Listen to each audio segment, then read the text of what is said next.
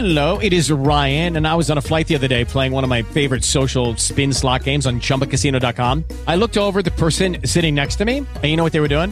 They were also playing Chumba Casino. Coincidence? I think not. Everybody's loving having fun with it. Chumba Casino is home to hundreds of casino-style games that you can play for free anytime, anywhere, even at 30,000 feet. So sign up now at ChumbaCasino.com to claim your free welcome bonus. That's ChumbaCasino.com and live the Chumba life. No purchase necessary. VGW. Void where prohibited by law. See terms and conditions. 18+.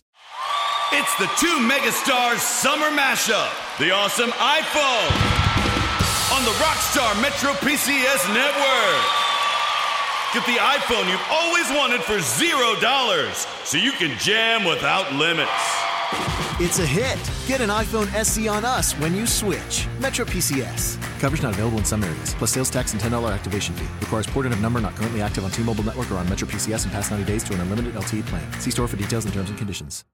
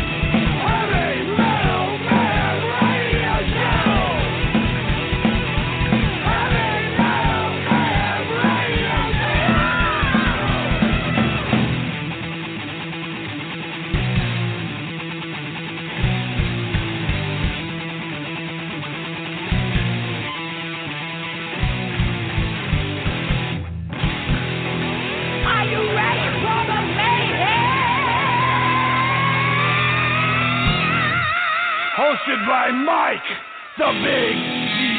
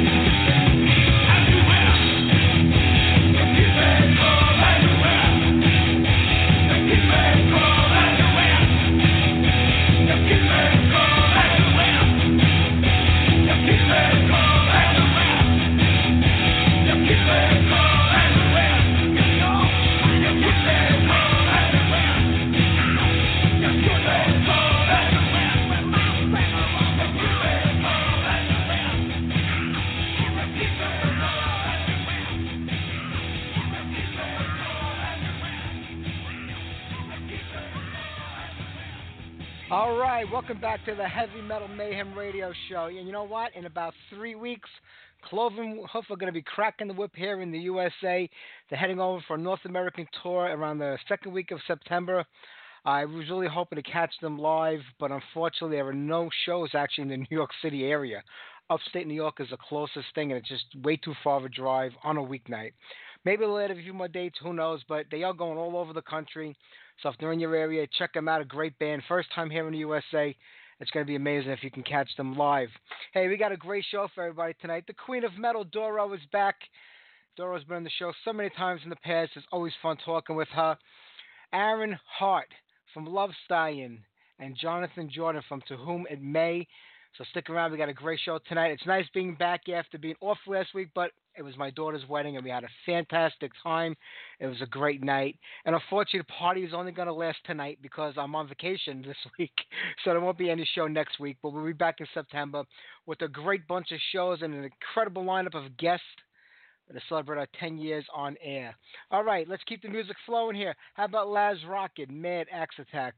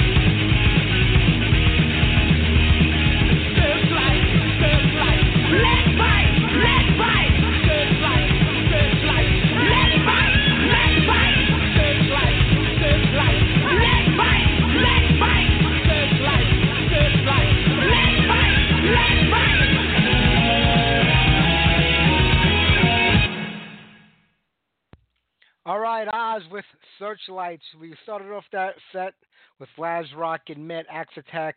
John wanted to hear that. There you go, Johnny. That's for you. And Excalibur, Devil in Disguise in between that all. We're going to get to the Doro interview in about 10 minutes or so. We got some new music to play tonight. We'll get to that in a few minutes. Some brand new Voivod. I believe we have brand new Primal Fear loaded up. Yes, I think we do. We're going to save the Michael Romeo stuff for next week. He's got a solo record out. Actually, the week after that. We're off next week on vacation, but Mike is on the show the week after that. So we'll play then. We have brand new Tokyo Blade. We'll get that on in a little bit. How about, yesterday, I think it was this whole weekend, actually, New York Death Metal Festival in upstate New York. I want to say it's Poughkeepsie. I really don't know the exact town that they had it in. It was at the Hudson Valley Civic Center, Mid-Civic Center. There was a lot of bands on the bill, even though when I bounced around, a lot of bands that were advertised in the bill actually didn't play that night. Now, I don't know if they were canceled and people were notified ahead of time, or it just happened. Half the bill was like cover bands. There were a couple of local hardcore bands. Murphy's Law was supposed to play. I didn't say anything about them on the bill. Maybe they canceled or it backed out before the show started. I think Leeway might have been on the bill. I'm not even sure if they played or not. You had Attack, our good friends at Attacker on the bill, Blood Feast, Whiplash, and a few other bands. But when I looked at the pictures of the show, Toxic were also on the bill with their new singer, who sounded great in a couple of video clips that I heard of them. So I'm looking forward to hearing new music by those guys. But the crowd just looked really paltry. I mean, I saw a video clip of Blood Feast when they were on stage, and there was maybe 30 people I saw maybe in the front of it. That place holds like 3,000 people. That's a really big place. I don't know if they were expecting to fill it up or even make a dent in it, but it looked like there were maybe 30 people in the audience when Blood Feast were on the stage. And even when Possessed played, I don't think I counted more than 50 or 60 people up front. I could be wrong. Maybe there was a lot more hiding out in the back that I didn't see, but you would think with the amount of bands that were on the bill, there would have been at least 100 band members alone that should have been out there, in the front of the stage when other bands were playing. It looked really empty. I mean, I don't know. A lot of these festivals just don't seem to be taken here in New York, or a lot of people just aren't going. I don't know if it was a price point or where it was located. I know the venue was changed from a place further upstate to, Hudson Valley, Poughkeepsie is not really that far from New York City. You can get there within maybe 90 minutes if you had to. It's not really that far out, but I just don't know. I mean, I feel bad for a lot of these promoters because they put a lot of work into putting these festivals on there. Most of them, if they're lucky, they'll break even. Most of them wind up losing a ton of money on there. They do it for love, not to get rich, which is, not going to happen. So I kind of feel bad for them, but people just aren't showing up to these festivals. I don't know if it's because most of these festivals have the same bands on them over and over again. Attacker and my boys, I love them. They're on a lot of festivals. Same thing with Blood Feast. I mean, these bands are constantly playing these shows. Whiplash. I mean, people like, I just saw them at a festival a week ago or a show a week ago. So I don't know if that's one of the reasons that people aren't coming out. There were a lot of cover bands on the bill. I mean, a lot. More than half of the bands were cover bands. I don't want to go to a festival and see a lot of cover bands either. So I don't know what happened or why it was. Maybe I'm wrong. Maybe there were more people that just didn't notice it in the video clips or the pictures I've seen. People that were there would know, and if they do know and want to call and let us know how the show went, please do. But I feel bad for these promoters. They put so much work into these things, and it just kind of bombs out on them time and time again. I don't know. I mean, I talked about this many times before, how a lot of festivals just keep recirculating the same bands. Maybe it's one thing when there's a festival in Greece and then one in Germany, one here in the U.S. You're not going to get a lot of the same people going to these shows in 3 different countries or 3 different parts of the world. But here it just seems like it's a lot of the same shit, and it just seems to be happening more and more often. There's only so many bands left that these promoters and these organizers can reunite from the 80s, whether it's one original member or, the actual whole lineup, which is kind of rare anyway. I don't know. We'll see how it goes. I mean, Keep It True does well every year. Wacken does well, and a lot of those German festivals really do well. These ones in South America do pretty well, too. Even the ones in Japan, but just here in the U.S., they're just not catching on. I don't know why. I should say that about all of them. Some of them have pretty decent crowds for the places they play. Just this one, in my opinion, it looked like it didn't. But I could be wrong, and I hope I am. All right, let's get back to the music. How about some brand new Voivod? They got a record coming out called Awake. I believe we're going to have them on the show in September. We're just confirming all the guests for the month of September. I'll let everybody know when I get back from vacation next week who's on and when they are. But here's brand new Voivod of the Dormancy.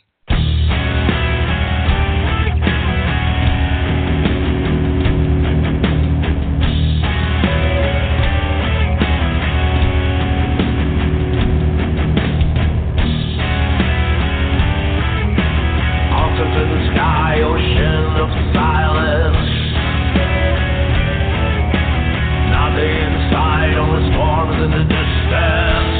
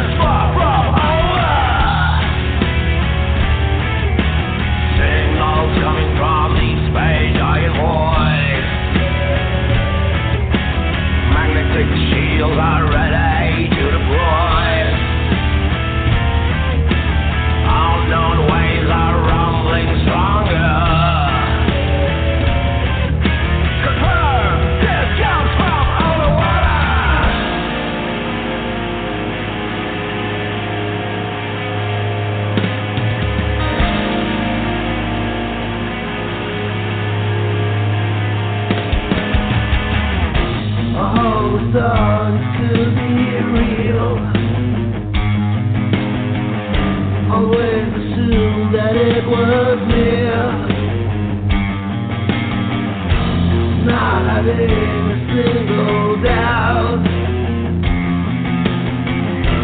not having a second thought. The way this is the end of dormancy. The way something from the bottom of the sea.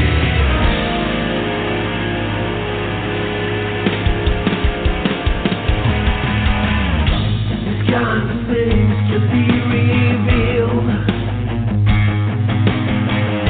Who would have thought? Who would believe?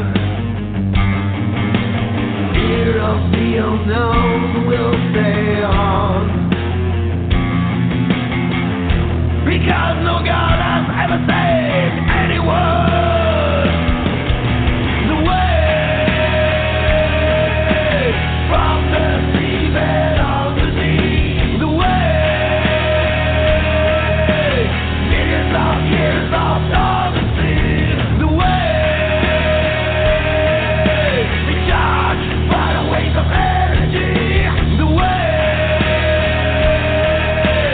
this thing will change our destiny.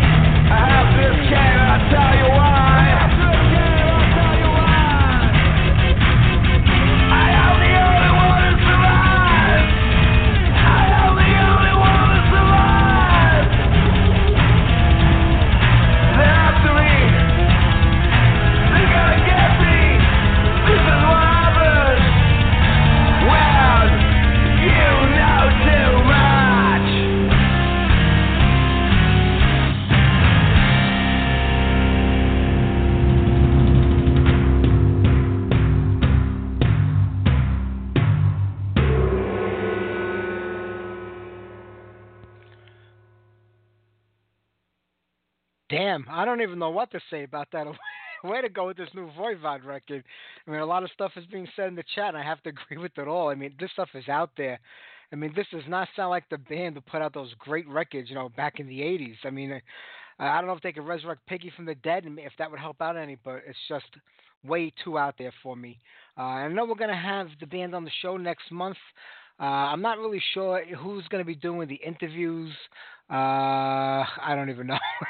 Usually it's Away, the drummer. He does most of the interviews for the band right now. You got Snake on vocals, who's been with the band since like 83, pretty much throughout his career. He was gone for a while in the mid-90s till like around 2002 again. Chewy's been with the band a couple years, and the drummer Rocky, maybe 2 years he's been with the group. So it's mostly Away and Snake that are the original members of the band, and this just does not sound like Voivod. This does not sound like anything off of War and Pain or Raw or even Killing Technology. I mean, progressive is one thing, but this is like psychedelic shit that's way out there and just not interesting. I got to be honest with you. I don't know how I'm going to put a good spin on that when we interview the band. I try never to say anything bad about a band when they're on the show, even if I don't like the records, I still try to be polite because they are guests, and it's like having a guest in your home. You don't treat them like shit, unless it's like a family member you don't like. But you try to be polite to them. I don't know how I'm going to put a spin on this being anywhere near a good record. All right, I don't know. How about we do some Sanctuary? Worrell Dane, great singer. Love the guy. Had him on the show. It was a fun interview. He's no longer with us, but he does appear on the Doro record, the brand new Doro record. Parts were obviously recorded before he passed away. So we'll play something by Sanctuary. We're going to some brand new Doro, and then we'll go right to an interview with her. We have Aaron Hart from Love Stallion calling in live in about 45 minutes, and we have Jourdan from To Whom It May Concern right after that. So here you go, Sanctuary, Battle Angels.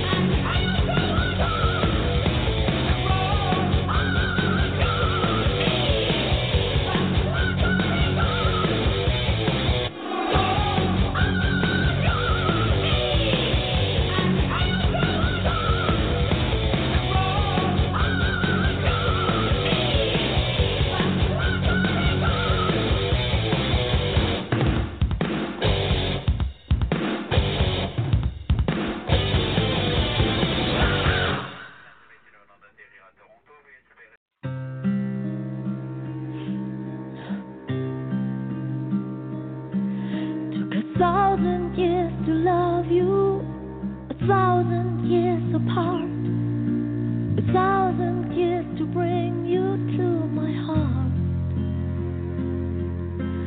1,000 years of battle, 1,000 years of war, 1,000 years have made me want you more.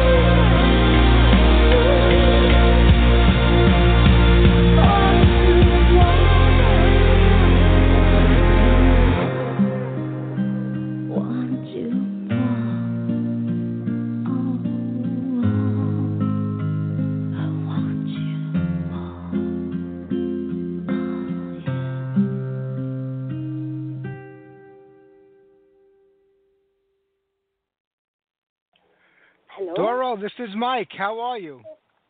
Hey, Mike. Hey, great. Nice to talk to you. Hey. You too. Yeah. I have to tell you, I'm excited. Even though I've been upset there hasn't been new music in a long time, boy, you made up for it. 25 new tracks on a double album.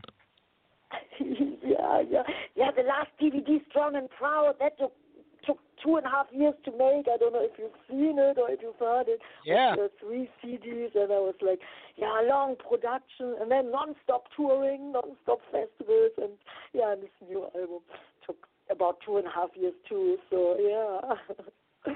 Yeah, but what a great job. I mean, when I go through the album, I mean, Forever Warriors, Forever United, to me, it kind of defines your entire career, the last 35 years. There's a little bit of everything that you've given us, from the real hard rock stuff to the ballads to the anthems. There's everything on this record. Oh, that's nice to hear. Yeah, we had so much fun doing this record, and creatively, I felt like, man, ideas were just like popping out left and right. It was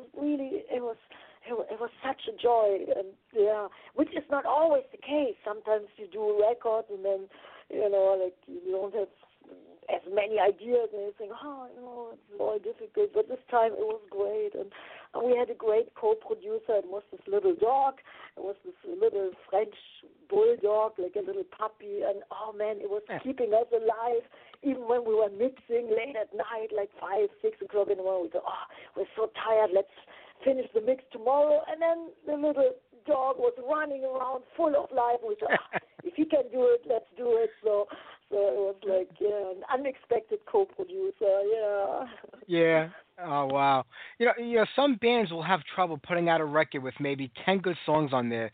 You did 25. I mean, there's 2 great covers on there, which I feel you kind of made your own, the White Snake and the Motorhead song. To me, they're like Doro songs now. But to come up with that many original tunes, I mean, is it difficult? You know, like I said, everything came together kind of, easy writing this time. But being on tour all the time, is it easy to write while you're touring, or do you prefer to be alone when you're writing, or is it easy to do it on the road? On the road, I only concentrate on the shows and getting the fans like making them happy. But when we were in the studio, actually, it really started with like a very sad thing. It was when Lemmy left us, and then I went to his funeral. I was totally heartbroken. And on the plane, actually, I got this idea to write a song for Lemmy, and that's "Living Life to the Fullest." Yeah, and then I wanted to record it right away because I thought, I don't want to waste any time. So I went into the studio, and then suddenly everything was like, I felt now is the time to do another record. You don't know, what will happen if you're still alive in a year or in a week. So I felt like this kind of urgency, and actually the song for Lemmy, that was actually, what made it all start. And then I thought, so many friends of mine, they are not anymore with us. So I felt, man, I have to do extra good, and I want to, write as many great songs as I can. And then it was kind of a wake-up call. So that's the reason why it all came out like so intense, and which, Lemmy and Ronnie James Dio, they were my best friends, and not having them anymore, not talking anymore to them or watching them live, or, that's, it's not the same anymore. So I thought, I want to do something what people can maybe listen to when I'm, not here anymore, which I hope we can do it for many, many more years. But it made me think, and I always was so naive to think everything always stays the same, stays forever great and good, and it was like, it was what got me really, it started, with that, and then I want to do extra good, take care of all the songs, and put like these 2 cover versions on. This one is a Motorhead classic, Lost in the Ozone, and Lemmy could write so great lyrics. I couldn't believe it, and so I wanted to, to sing that song so bad.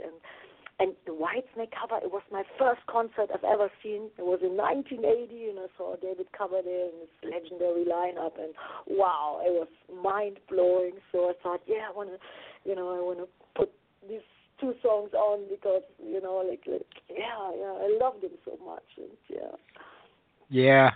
It's like kind of like what you just said about people not being here with us anymore. I mean, I guess we're all kind of getting to that age right now where we're starting to get into the second half of our lives and we're losing people. Is that something that you think about more and more as we get older and saying, I want to do what I can now while I can? Yes, absolutely. When I was 17, when I had my first band, I was never thinking of that, and now, especially on this album, there's this one song, All for Metal, which was the first video and the first single.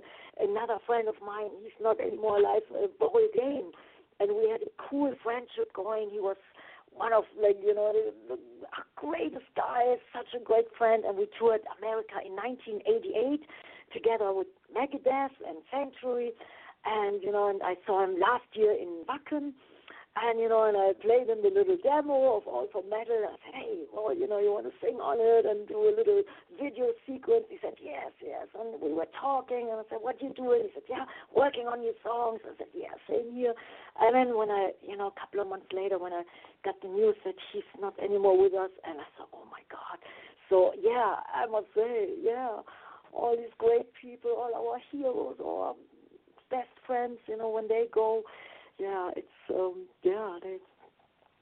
they can't be replaced in True. No matter what. So I know.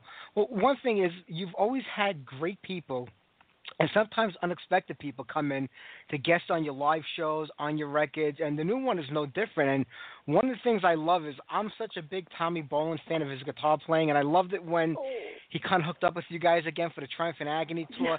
But he also plays on this record. Is Tommy sort of working his way back into the band, or is it just part-time? Yeah. Actually, we did now so many summer festivals here, and I will bring him to play when we play Prague Rock. It's the 6th of September in Atlanta, and I'm so happy, he's coming with us, and probably Chris Caffrey, so it will be a lot of guitar shredding. And we did a couple of songs on this new album, and we were always friends. And then a couple of years ago, I called him and said, hey, our favorite album, Triumph and Agony, is almost 30 years old. Let's celebrate. And then we did a couple of shows in Sweden. It was Sweden Rock, the biggest festival, 60,000 people. That was the first time that we played together again. And then a couple of other festivals, and we had so much fun. And one night, it was in Norway. We just played this festival, Norway Rock, and we were jamming a little bit. And then we came up with this idea, if I can't have you, no one will. And I thought, wow, this sounds great. And then I sent it to Jourdan of Amon Amarth, who's a great friend of ours as well. And I said, hey, Jourdan, you want to, sing, this song, this duet, and write the lyrics for the verses? And Jourdan said, oh, yes, I would love to. So we just performed it live, actually, a couple of days ago in Wacken, and Jourdan hopped on stage, and Tommy was, his style of playing is always high energy, crazy, and we had so much fun. If people are interested, you can watch it on YouTube, and there's it's the whole Wacken show is online. But if I can't have you, no one will. It's especially I think came out great, and Tommy, he's a good guy, and he's such a powerhouse. I appreciate it big time. Yeah, I was watching some of the video clips that people filmed from the Wacken this year, and what an amazing festival to see that many people come together for a show and still go crazy. It makes me believe that, in a way, I'm still back in the early 80s sometimes. Absolutely. From all over the world, many fans from America and from South America, Russia, Europe. It's great. And we played this little gig in a church. It was the Wacken Church.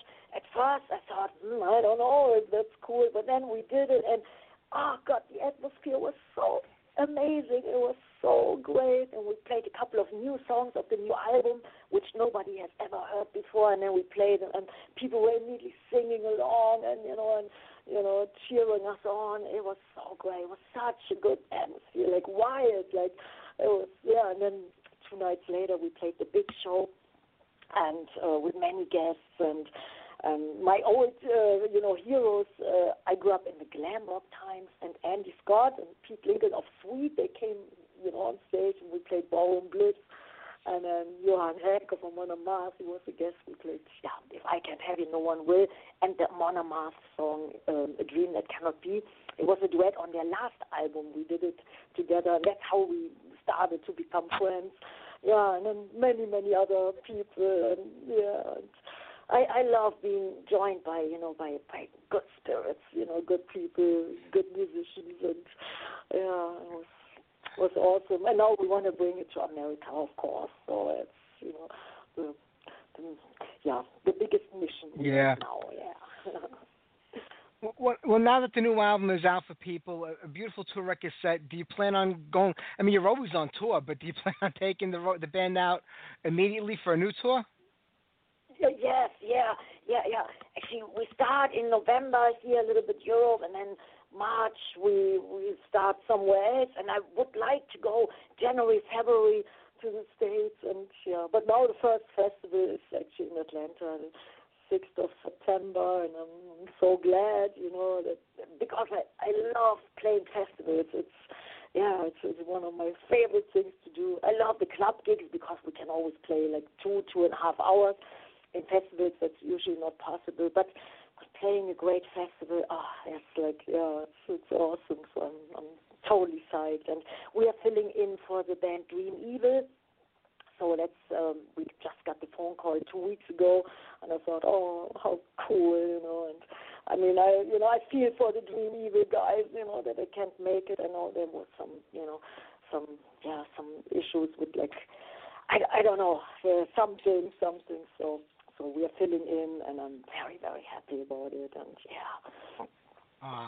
I'm glad. Hey, Doro, I'm not going to keep you. I know you're busy all day doing these interviews, but you did such an amazing job on this new record, and I can't wait for you to come back to New York. You're sort of home away from home, and to see you guys live again when you get back here. Oh, yes, New York, my favorite city in the world, and, I'm dying to play there. I heard B.B. King's is no more. I heard that. No more. Oh, man, we have to keep fighting for, all these great things. And that's actually what the title is all about, or the whole record all about, Forever Warriors, Forever United. We have to fight the good fight, and it's tough. But, absolutely. But I'm sure we find another great place, and I can't wait to play live, and I hope all the fans love the new songs, and I'm very excited to play them live, and I know they will. Doro, the best of luck with the new record, and you take care. It was great talking to you again. Great talking Bye-bye. to you. All the best to you. All the best to everybody. Stay metal, keep on rocking, and I'll see you soon. Thank you. Bye-bye. Thank you. Bye-bye. Ciao. Bye.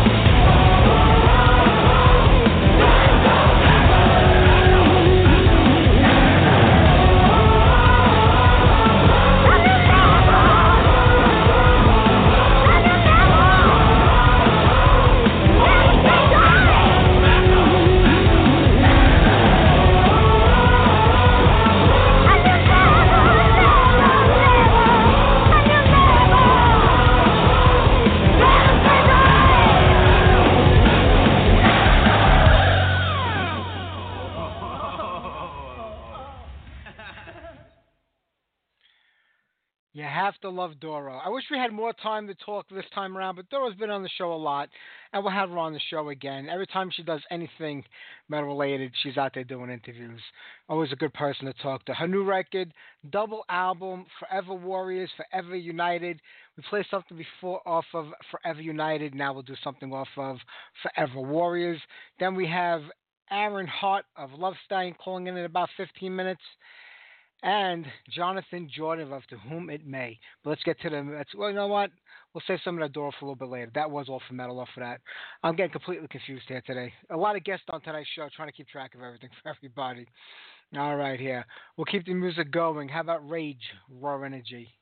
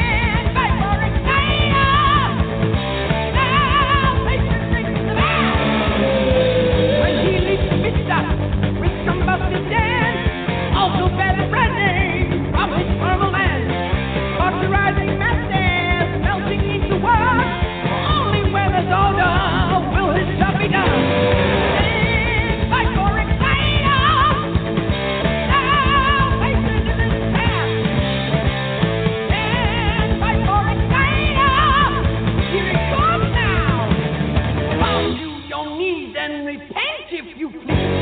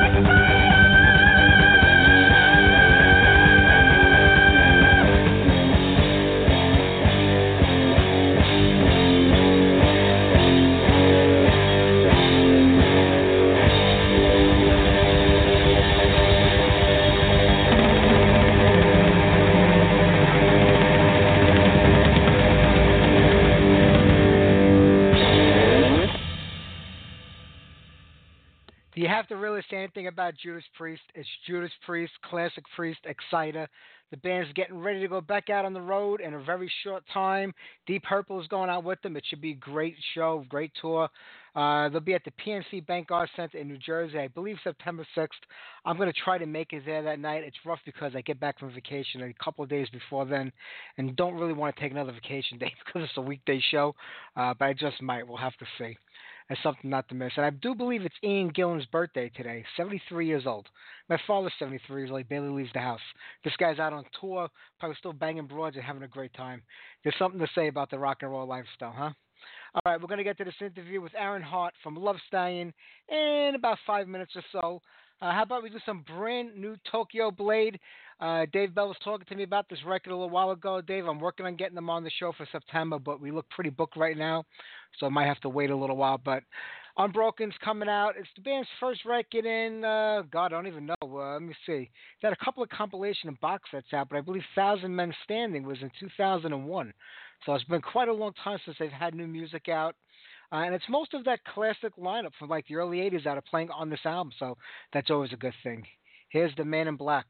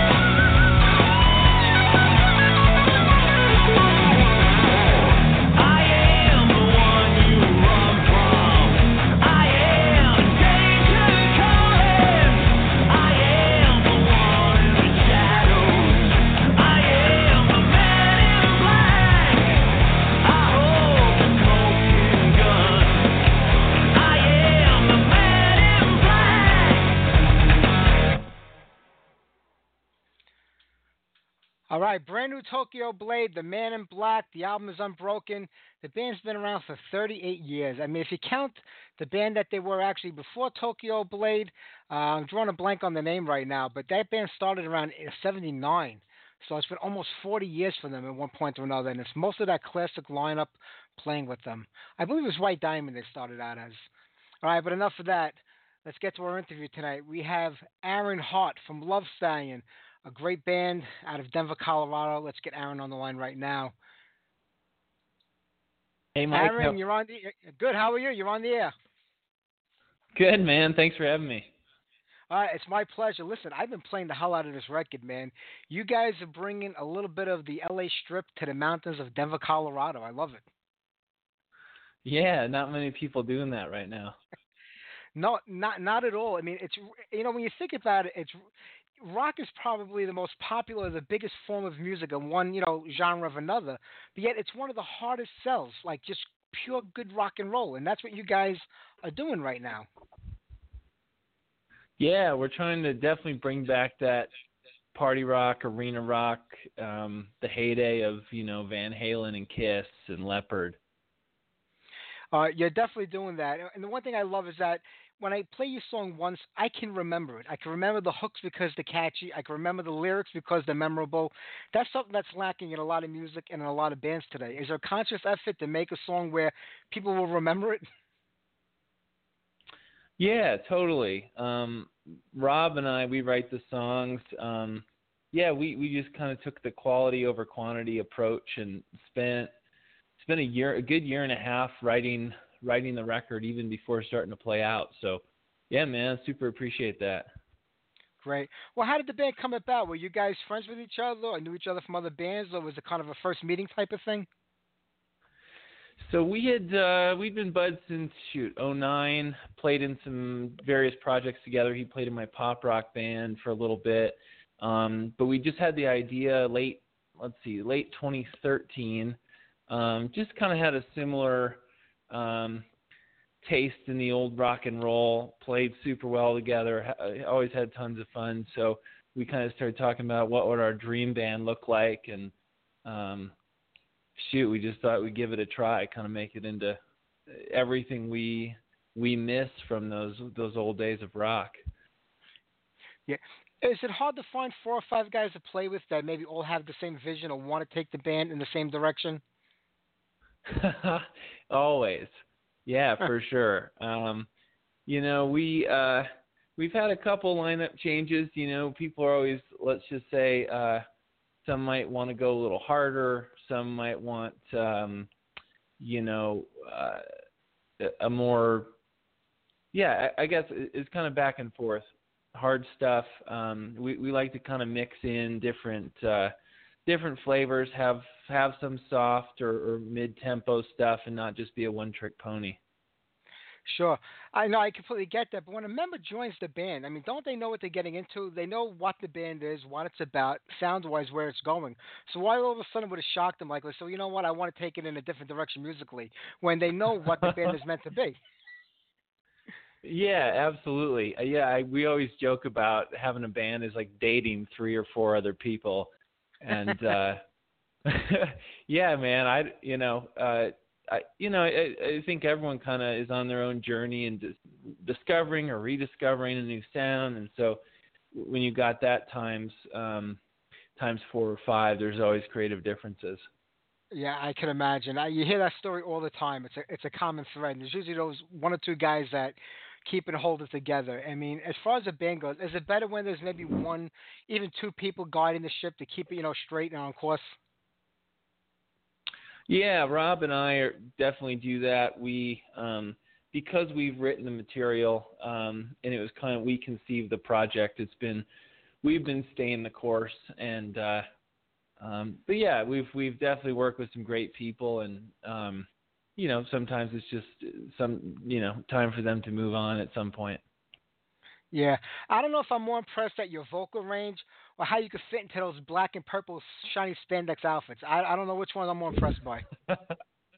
I think I might be jealous. It took a lot of work on both fronts, so appreciate you noticing that. It took several years to Yeah, it's funny. We'll play a show, and then I kind of get to relax, party a little bit, eat some pizza, and then as soon as we got a show coming up, I've got to get back to just chicken salads. And so meanwhile, you have to keep the vocals up while you're not, and partying's always competing for your time. So, but it's fun, it kind of keeps me honest. Yeah, I mean, you guys definitely have the music. You've got the hooks. You've got the look. Is it just important to put as much into the look and style of the band and the stage presence and performance as it is the music? Oh, definitely. Yeah, I mean, my vocal performance coach, Dr. Scott, he's worked with a lot of major acts throughout the years, but he always said that people want to come see you again. They don't want to come hear you again. So, and especially in today's media age, you got to put the show on, even if it's just photos or whatnot. But we, it's not like it's some extra effort for us. It's really just a super fun party for us to get to do that, and people enjoy it with us. True. You mentioned media age, and I mean that really is, I guess, probably the best way to describe. I mean, the music industry today, between Bandcamp, YouTube, Reverb Nation, even like the social media sites. There's so much access to a band. I mean, you guys can't afford to take a shit without somebody knowing about it if you mention it. I mean, it's all over the place. Does that help or hurt a band? Does it kind of take like the mystique out of like when people come to see you live for the first time because they kind of know everything already? Everyone's got a different approach. We kind of have a semi-moderate social media presence. We don't want people knowing when we take a shit. So we kind of keep it somewhat, it's just a lot of effort to do that too. And I think it works for all parties if we're kind of limiting what we share as well. True. It's not that you're new to the music business, or even the band who's been around a couple of years now, but what are the challenges on, getting a new band to take off and bring it up, to the next level, one at a time? Yeah, I really just think it's consistency and good writing. So we, before we even started playing out, Rob and I, it was over a year and a half we were writing and arranging, but we just slowly kept chipping away at it. I think a lot of artists these days, they set some sort of deadline or expectation that they're going to be, rich and famous within 2 or 3 years because they got this great song. Well, it's the music business, and it's really a slow growth, and it's got to be organic. And we love what Steel Panther's done. They're 20 years in when they finally hit, and they're 50 years old. So, those guys are just super sharp, hardworking guys. And in today's age, it's not like you have to hit it big by 24 anymore. So, I'd say consistency is the big thing. It's true. A lot of people goof on Steel Panther because, they feel like they're not a real band. They don't take themselves seriously. But those guys are out there playing and performing all the time, selling records, and playing in front of full houses every time they play. And the most important thing is they're having a good time doing it. That's to me, that's impressive. Yeah, I've seen some of the big acts. I've seen Prince, Kiss, Def Leppard, Van Halen, plenty of those groups. And Steel Panthers, absolutely one of the best live acts I've ever seen. And people call them a joke. Yeah, maybe the lyrics are absolutely hilarious, and some of their stuff's over the top. But I think they're as real as can be. And they're excellent musicians. They're not treating anything. You're getting the raw experience when you go see them. Yep, I agree. So is that really the thing? You said consistency, and that is a big thing because you put out your new record and fans become fans of the band. They want to hear that type of music over and over again. Maybe not, a repeat of each song. They want to hear that same style and that same vein. But as bands mature and go on record after record, obviously different influences come in, different sounds, they grow onto, and maybe you want to expand. Do you take that expansion and maybe change up the band's sound as years go by, or do you keep it similar to the first record that won your fans over? That's a good question. I think you got to go with what inspires you. We're certainly not going to at least I hope, try to, stay with the times and stay relevant as a lot of bands try to do inauthentically. But yeah, if it comes in and it works, I think the fans appreciate a little change up if that's where your life's headed and experience, and you share that with them. So yeah, we don't want to keep putting out the same record and, like I said, be the one trick pony, but yeah, we're open to see what comes in the future. Yeah. There's a lot of great frontmen out there, and there are a lot of great singers, but not every singer is a great frontman and vice versa. I mean, what's more important to you, being the frontman that puts on the show or being the guy to say, wow, listen to this guy's voice? Good question. Because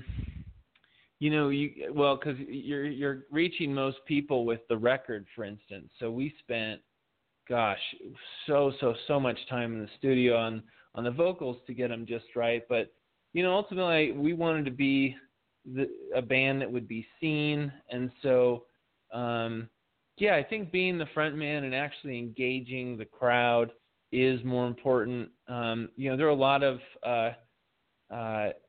what we call live rehearsal bands out there, and the crowd just isn't engaging, and the proof's in the pudding. So yeah, I'd say being the front man is definitely the most important. That's kind of right. David Lee Roth's your classic example. He's no Sammy Hagar singer, but everyone regards him as one of the greatest frontmen. Yeah, absolutely. I couldn't agree more. I mean, you have a guy like Ozzy Osbourne, can't really sing, but up on stage, he's what you go to see. He's the show. I mean, that's because he's Ozzy, but because of his act as a frontman. And I agree, but I think you got a little bit of both in you. So that's a pretty cool thing. Thanks, man. Yeah, it's you can't be perfect in everything, so you kind of do what you do and give it your best. That's what my wife says to me every night when we go to bed. Did you talk to her recently? That's hilarious. Well, how's Denver today for music? Or, I mean, even Colorado in general. Is it a pretty vibrant rock scene over there? Enough to keep the band busy when you're home? Yeah, there's definitely some rock. I'd say the biggest stuff going on right now is bluegrass, a lot of EDM, folk, that sort of thing. But yeah, I mean, I've been here, pushing 11 years, and I've seen the rock scene grow quite a bit. So we're getting really good response, I think, because we're unique. Not a lot of glam right now, but yeah, Denver's just exploding in population too, and so I think that's attracting a lot of great players from everywhere. Oh, that's cool. How does the band branch out? Like, I mean, do you try to take it city by city, state by state? Do you look to hook up on maybe smaller tours that branch out around the area? Or do you just kind of go with the internet thing and try to reach the biggest audience you can all over the world and then try to work your way from there? So we've taken a little more of maybe a conservative approach. I know a lot of people are anxious to just get on the road and end up sleeping on floors, spend a lot of money, and getting discouraged, burn themselves out. So we've taken a lot of time to work on the product, the songs, the look, our brand, making the videos. We're going to be doing another video here soon. So we wanted to kind of get and the record out, get everything, get a really good foundation established first. And then, so we've really just been playing local, and our next step is our names are now in for opening up for some of those 80s bands coming through. We'd love to, let's say, open for Steel Panther because they come through each year, and just start with that. And then we're looking to next summer start to do some small but very intentional tours, California, Midwest, maybe Southwest. So, we're definitely in this for the long haul, and we're not expecting fame within 2 years, sort of thing. So we want to do it right. We want something that's sustainable, and we think that's the best way to reach the most people. Yeah. Does the internet help out, pick and choose, where you go because of your fan base? I mean, it kind of allows you to say, well, we look like we're pretty strong in New York, pretty strong in L.A., we're a little weaker in Omaha. Does it allow you to kind of focus on the areas where you're strong, or maybe build up your audience where you feel like you're a little weaker and not as well known? Good question. We haven't, like I said, done the touring yet, but I'm from Chicago, have a really good crowd there. A lots of friends in LA, and so does Rob. So we're going to start by focusing on where we are strongest to grow that, and focus on, conquering Denver. Yeah, we'll see about, kind of grinding it out city by city on a big national tour. That'd be super fun, but that might be a couple years. Yeah, well, I'm looking forward to that happening, and I hope that you can make it over here to the East Coast. I would love to see you guys. As great as the record is and you love it, there's nothing like hearing that album live, and I hope you guys can make it to the New York City area. I'm pretty lucky that we're a big city, and a lot of bands do come through this way, so I think I got a good shot of seeing you guys live over the next year or two. Oh, we'd love to. I go there all the time for vacation, so I'd love to get back there. Got a lot of friends there, too. Well, I tell you, Aaron, you got one more. So the next time you come to town, give me a call. I'll take you out for a drink, and we'll talk music. But I'm going to play a couple of songs right now because I have another guest coming up. Where's the best place for people to keep up with the band and, more importantly, buy this great new record that you put out? Well, thanks, man. LoveStallionRocks.com is our website. You can get everything there, or just find us on Spotify, iTunes, Apple, Amazon, all the regular stuff. Excellent. Aaron, the best of luck with the band, man. I love what you're doing. You got a new fan right here. Thanks, man. Thanks for having me on the show. Anytime. My pleasure. Have a great night. You too. Talk to you soon. Take care. All right, let's get some Love Stallion on the air right now. We'll do 2 songs back to back, and then we have to get to our next guest, Jonathan Jourdan of To Whom It May. So how about we do Ignite the Night?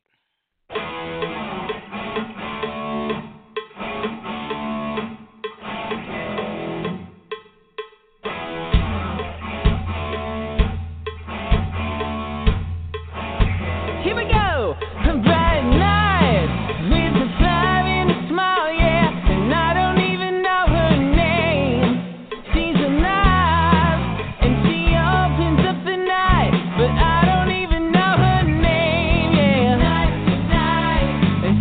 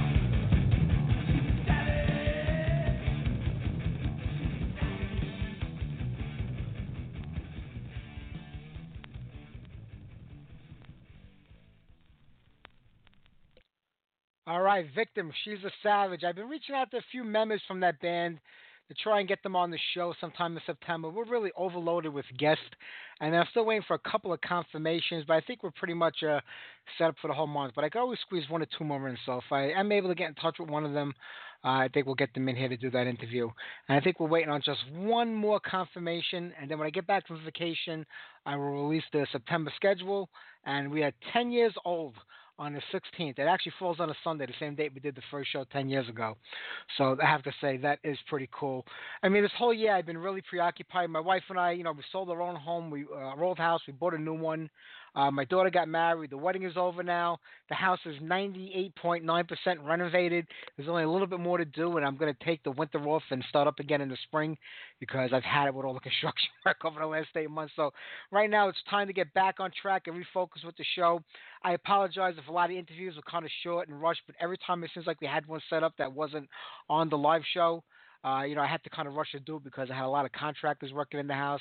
And even on the live show, I wasn't able to put a lot of time or attention into it this year because of all the work. But like I said, it's time to get back to the metal right now, get things going again, and I'm looking forward to it. It'll be a great way to kick off year number 10. It goes by so fast. 10 years ago, Tommy Flanger said, I found this site. We could sit down, bullshit with each other, and, play some heavy metal, the classic stuff we love. And next thing you know, it's been 10 years. So I want to thank everybody for that, too. More of that next month when we get there. There's no show next week. I am away on vacation, actually for almost 2 weeks. We get back Sunday, I believe it's September 2nd. So I'm going to pre-record that show just in case we don't get back off the plane until customs and time. So there will be a live show, a new show. It might not be, there'll be a new show. It might not be live. It might be pre-recorded, but there will be a new show for September 2nd. All right now to Jonathan Jourdan from To Whom It May. Let's get an interview going right now. We'll play another tune or two, and then it's time to wrap it up and get upstairs and watch 90 Day Fiancé. So here you go. Sit back, relax, enjoy the interview. Jonathan, this is Mike. How are you? Hey, Mike, how you doing? I'm doing well.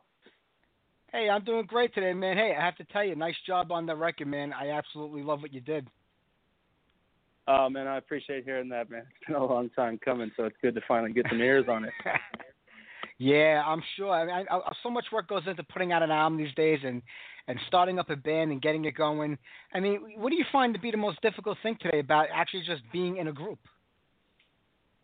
Man, I think finding a way to kind of get your voice out, and like kind of fine-tune who it is you want to be and what you want to sound like. I think the goal for everybody is we all want to sound original, I mean, at least for our project, the goal is like, we don't want to ride the coattails of any other genre. So I think that's probably that was a challenging thing, defining our sound. But man, it's just an evolving thing at the same time. Once you get it figured out, it's like, oh, let's try this now. Those rule book out the window, Did you kind of know where you wanted this band to go, the direction, I mean, musically, or was it – so, I mean, because the three of you had played together before in a previous band, so it's not like you guys were new to each other. Did you kind of, like, have an idea what you wanted, or was it like, hey, let's, sit down and figure this out as we go along?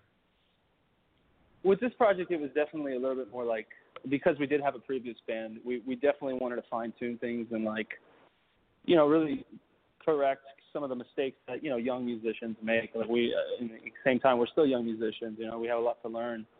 But I think one of the biggest things with the style was we wanted it to be interesting. We didn't want a listener to kind of feel like they'd heard the whole record by the first or second track of the album. Each song kind of has a different vibe. And we also wanted it to not be full of just extracurricular noise.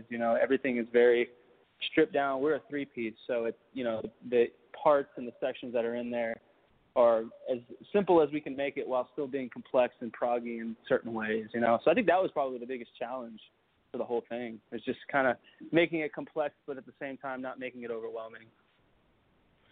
The album definitely has a big sound to it. If somebody heard the music and didn't know who the band was, I don't think they would believe it was a three-piece outfit because there's so much going on, like you said, but yet it gets right to the point. Is that difficult when it comes to the songwriting part of it? Do you have to sit down and say, how far can we go, but yet keep it simple enough for three people to manage to do it live and, recreate our sound? Mm-hmm.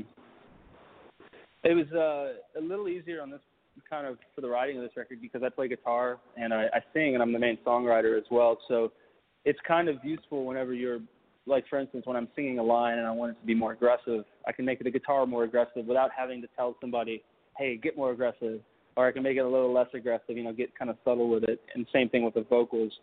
And luckily with this group of guys, Rob and Dexus and myself, we've been playing together for so long. It's kind of like in the way that sometimes twins will finish each other's sentences. We've kind of gotten to that point with music. So we can get into a room and just jam for an hour and it just like we finish each other's musical sentences. So it's gotten easier as the years have gone on, for sure. Yeah, I go through the record, and there's just such a great groove from start to finish on this album. If somebody says to me, oh, to whom it may, what kind of music do I play? It's actually hard for me to, put you guys into a genre. And I've always hated genres because I feel it limits bands, and it kind of limits fans who won't like, well, are they a death metal band? Well, I don't like them. Are they a power metal band? Are they a groove metal band? And people won't give it a chance. But, you kind of have to be open to what the band's doing. Yeah, man. I agree, man. Genres are a little like sometimes we like to ride things off before we give them a chance because there's only so much time in the day. So I definitely, there's genres that I hear of that I'm like, I'm not a fan of that. But I do enjoy the fact that when we've introduced this to a lot of people, that most people can't really compartmentalize it into a genre. And that helps us, I think, because someone that maybe is a fan of death metal or someone that is a fan of prog or maybe someone that likes pop music, they don't have to be turned off initially by the genre or the title that somebody gives it. They jump into it. And if they can find that groove, the goal for us was like, the only thing that really matters is the groove at the end of the day. We'll never lose the groove to find the note. That's the kind of the mantra that we follow. At any point in time, if it feels like the song loses its momentum, then it's not doing what it needs to do, Same thing for the groove. If it loses its groove, not a good thing. Very true. I mean, I don't want to date myself, but I come from a time where everything was sort of just rock and roll. It didn't matter what you played, what you were doing. It was all just rock, And then it started splitting up, and everybody started splitting hairs and wanting to be different. And it bothered me because, like I said, it doesn't give new bands a chance because people today, they'll put on the first song on your album within 2 seconds. If it doesn't grab them, they move on. Does that make it harder as a songwriter?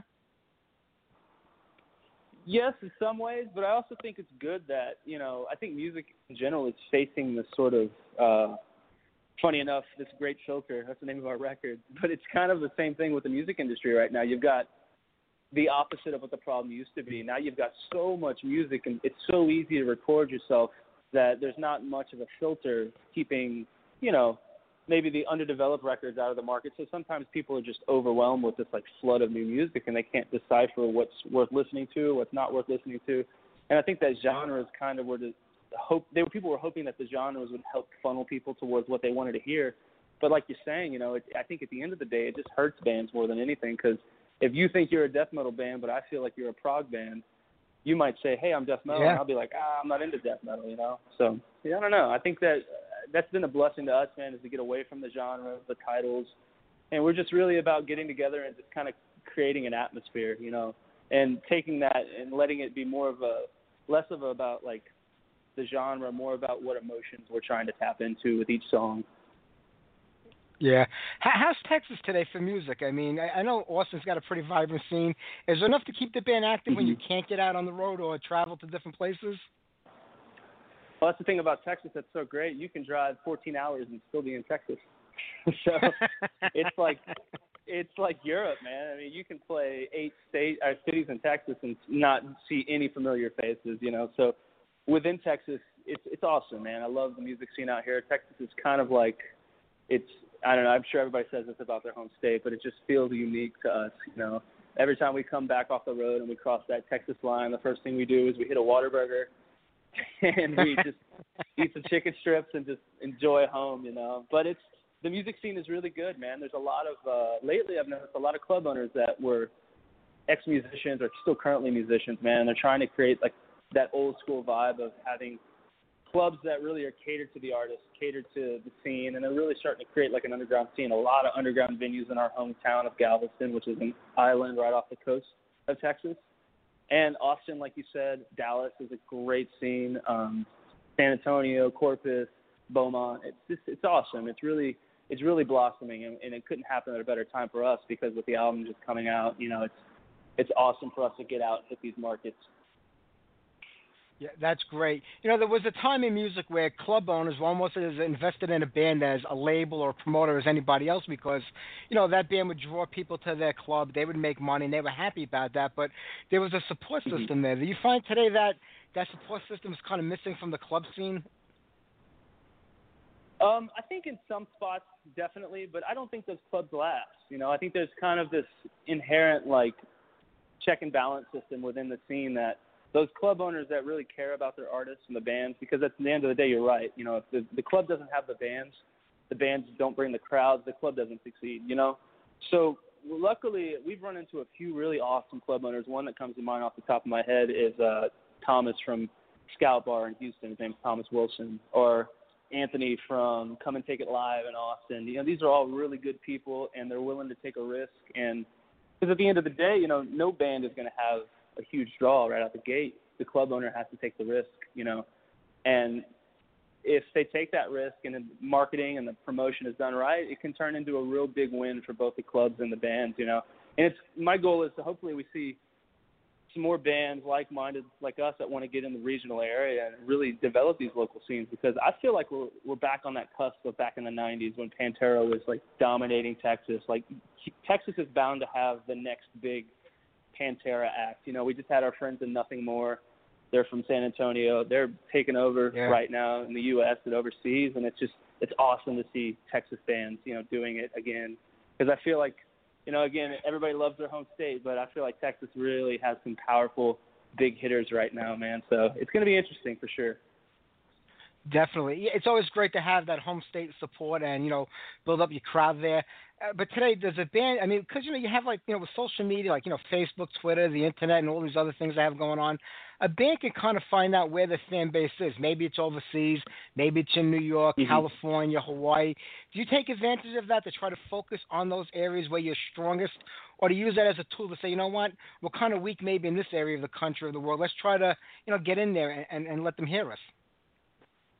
Yeah, that's a good point. It's definitely two different kind of ways to go about it. You either go to the markets where you're succeeding, or you isolate the markets where you're not really succeeding and try to focus on them.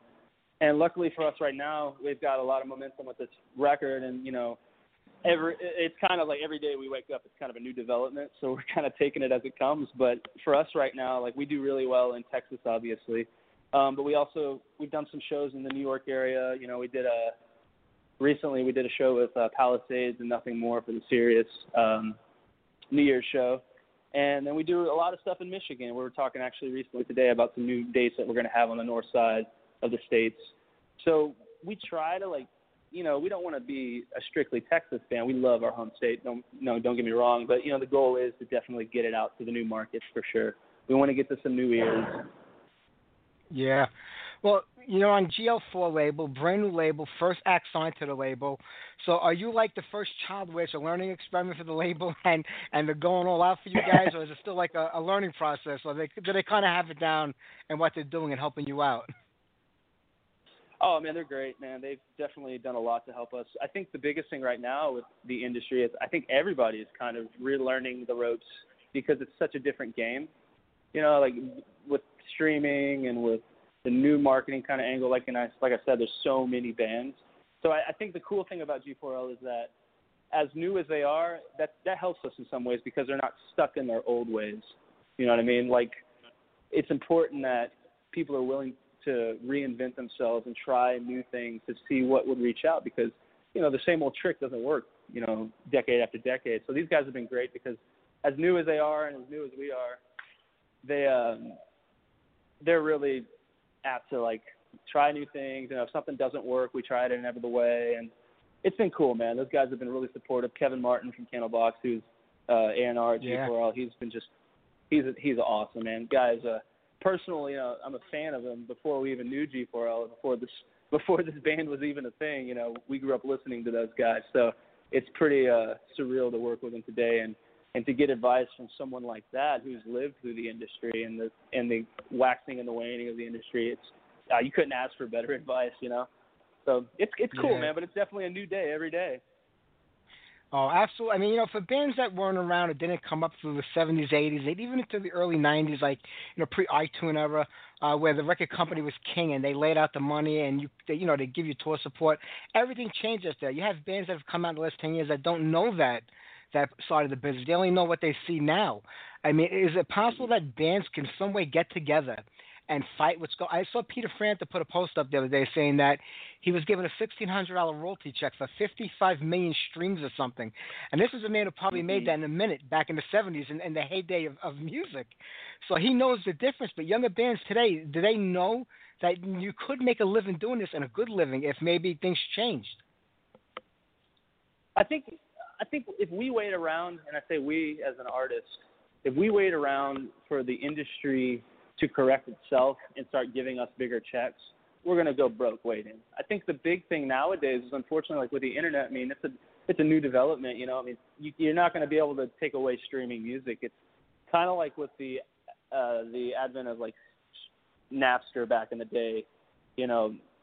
Unfortunately, the record labels didn't kind of change in time to acclimate to that new development of like online media, and it hurt a lot of labels, hurt a lot of bands. We had a lot of friends that were just getting signed and got dropped before the record even got released, just because the labels weren't prepped. So I think what I'm getting at is, you know, I see a lot of bands nowadays, they're taking it upon themselves to expand into other markets that have to do with their band, their product, their music, but, you know, finding new ways to make money. And it's, you know, the internet, it did hurt music. It did hurt the CD sales and whatnot, but it's helped in a lot of ways. It's just who's going to be the first one to figure out how to capitalize in the new system, you know. So it's definitely an ongoing discussion, you know, not only amongst ourselves and our label, but I think everybody in the music industry is kind of trying to figure out what's up and what's down now, you know. Sure. You know, John, when I go through the new record, The Great Filter, I can't help, I mean, the songwriting is just amazing.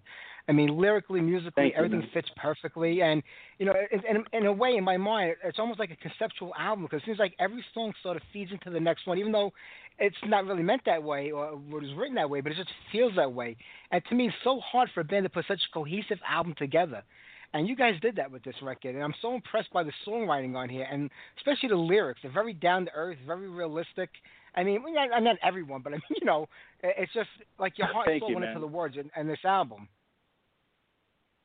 Thank you, man. No, it was a passion project, and I think that's the biggest thing. You know, through the writing of it, through the development of it, through the concept, all of it, it was, you know, it wasn't created with the intent of selling a bunch of copies or putting our face on a billboard. It was really just created in the sense of like, you know, we're all music lovers, yourself included.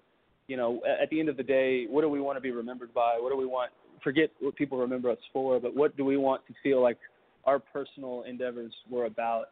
And this was the first of hopefully many. You know, I wanted to write a record that I believed in and that I didn't have to sum up with, like you were talking about, like a genre. I'm so burnt out on bands that are like trying to ride the wave of what's popular right now. I feel like we all just need to be honest with each other and just write what we love to listen to and what we love to play. And that's what this record was for us. Lyrically, it was the same thing, you know, and it's more about, I think we all have more in common than like singing about, hey, I'm a rock star, hey, we party, you know, like that's not us, you know. We're about, we want to get a little deeper than that in some of these songs, you know. And so that was the goal, and I feel we're happy with it. We're proud of the record. We can't wait to, you know, it's awesome to get input from people like yourself who have heard it for the first time, because we've been living with this thing for 3-4 years now. So it's kind of mind blowing that it's actually getting some feedback. So it makes me so happy to hear that, you know, people like yourself are getting into the lyrics, getting into the vibe and the flow of the record as a piece.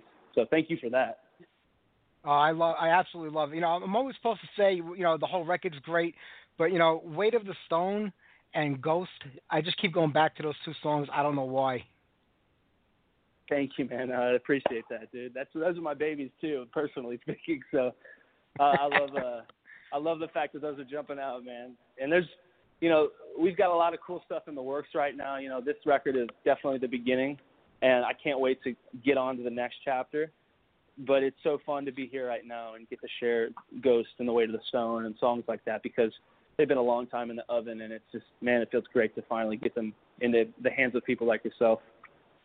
Yeah, I'm sure. Hey, listen, you know, I'm just not a fan, but I'm also a member of the Jonathan Raw Beard Club for Men. You know, I'm right up there with you guys. Does Dexter ever feel left out because he can't grow more than a stubble?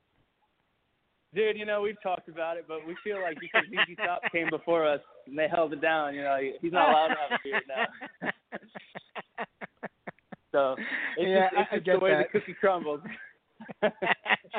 Yeah, I don't think we get one show in the books. Yeah, I don't think we ever get a show in the books without hearing that one. But he's gotten used to it now. So. That's a good thing. Hey, John, I'm not going to keep you, man. I know you got a whole bunch of these things to do today. You got anything coming up immediately that you want people to know about besides the record coming out? Yeah, man, we've got a show September 1st in Houston, Texas. It's going to be our CD release party. We're just going to have a big blowout with all of our buddies. We're going to do that.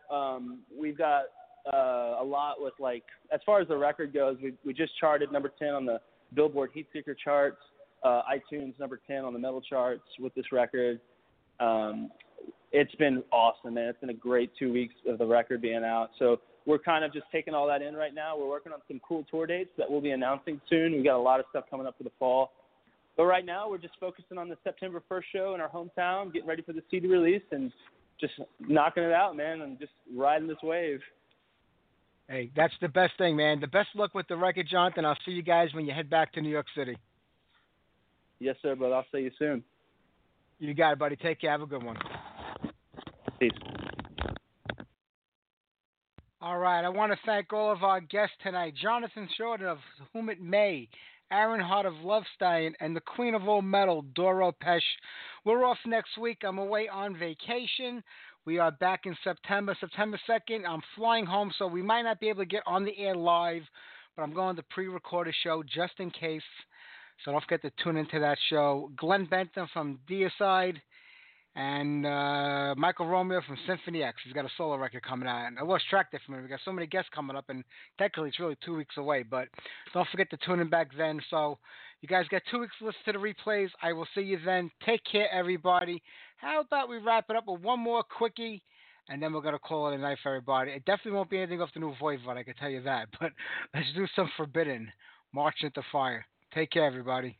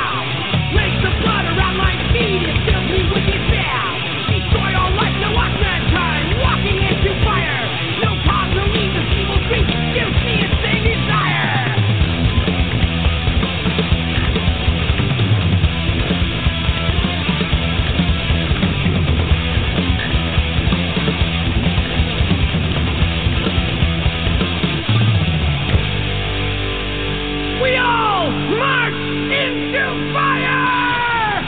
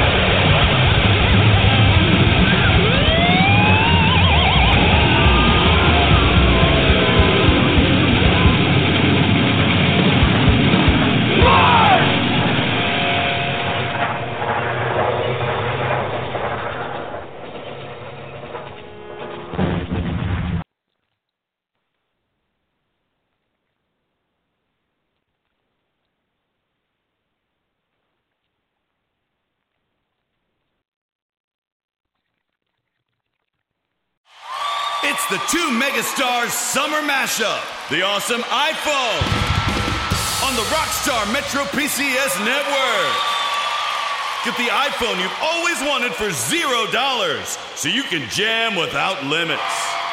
It's a hit. Get an iPhone SE on us when you switch. Metro PCS. Coverage not available in some areas, plus sales tax and $10 activation fee. Requires port-in of number not currently active on T-Mobile network or on Metro PCS in past 90 days to an unlimited LTE plan. See store for details and terms and conditions. It's the two megastars summer mashup. The awesome iPhone on the Rockstar Metro PCS network.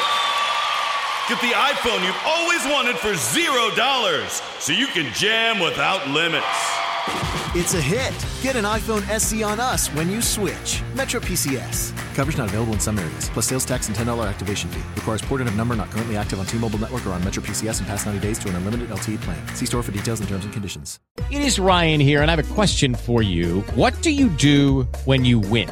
Like, are you a fist pumper, a woohooer, a hand clapper, a high fiver? I kind of like the high five, but if you want to hone in on those winning moves, check out Chumba Casino. At ChumbaCasino.com, choose from hundreds of social casino-style games for your chance to redeem serious cash prizes. There are new game releases weekly, plus free daily bonuses. So don't wait. Start having the most fun ever at ChumbaCasino.com. No purchase necessary. VGW Group. Void where prohibited by law. See terms and conditions. 18+.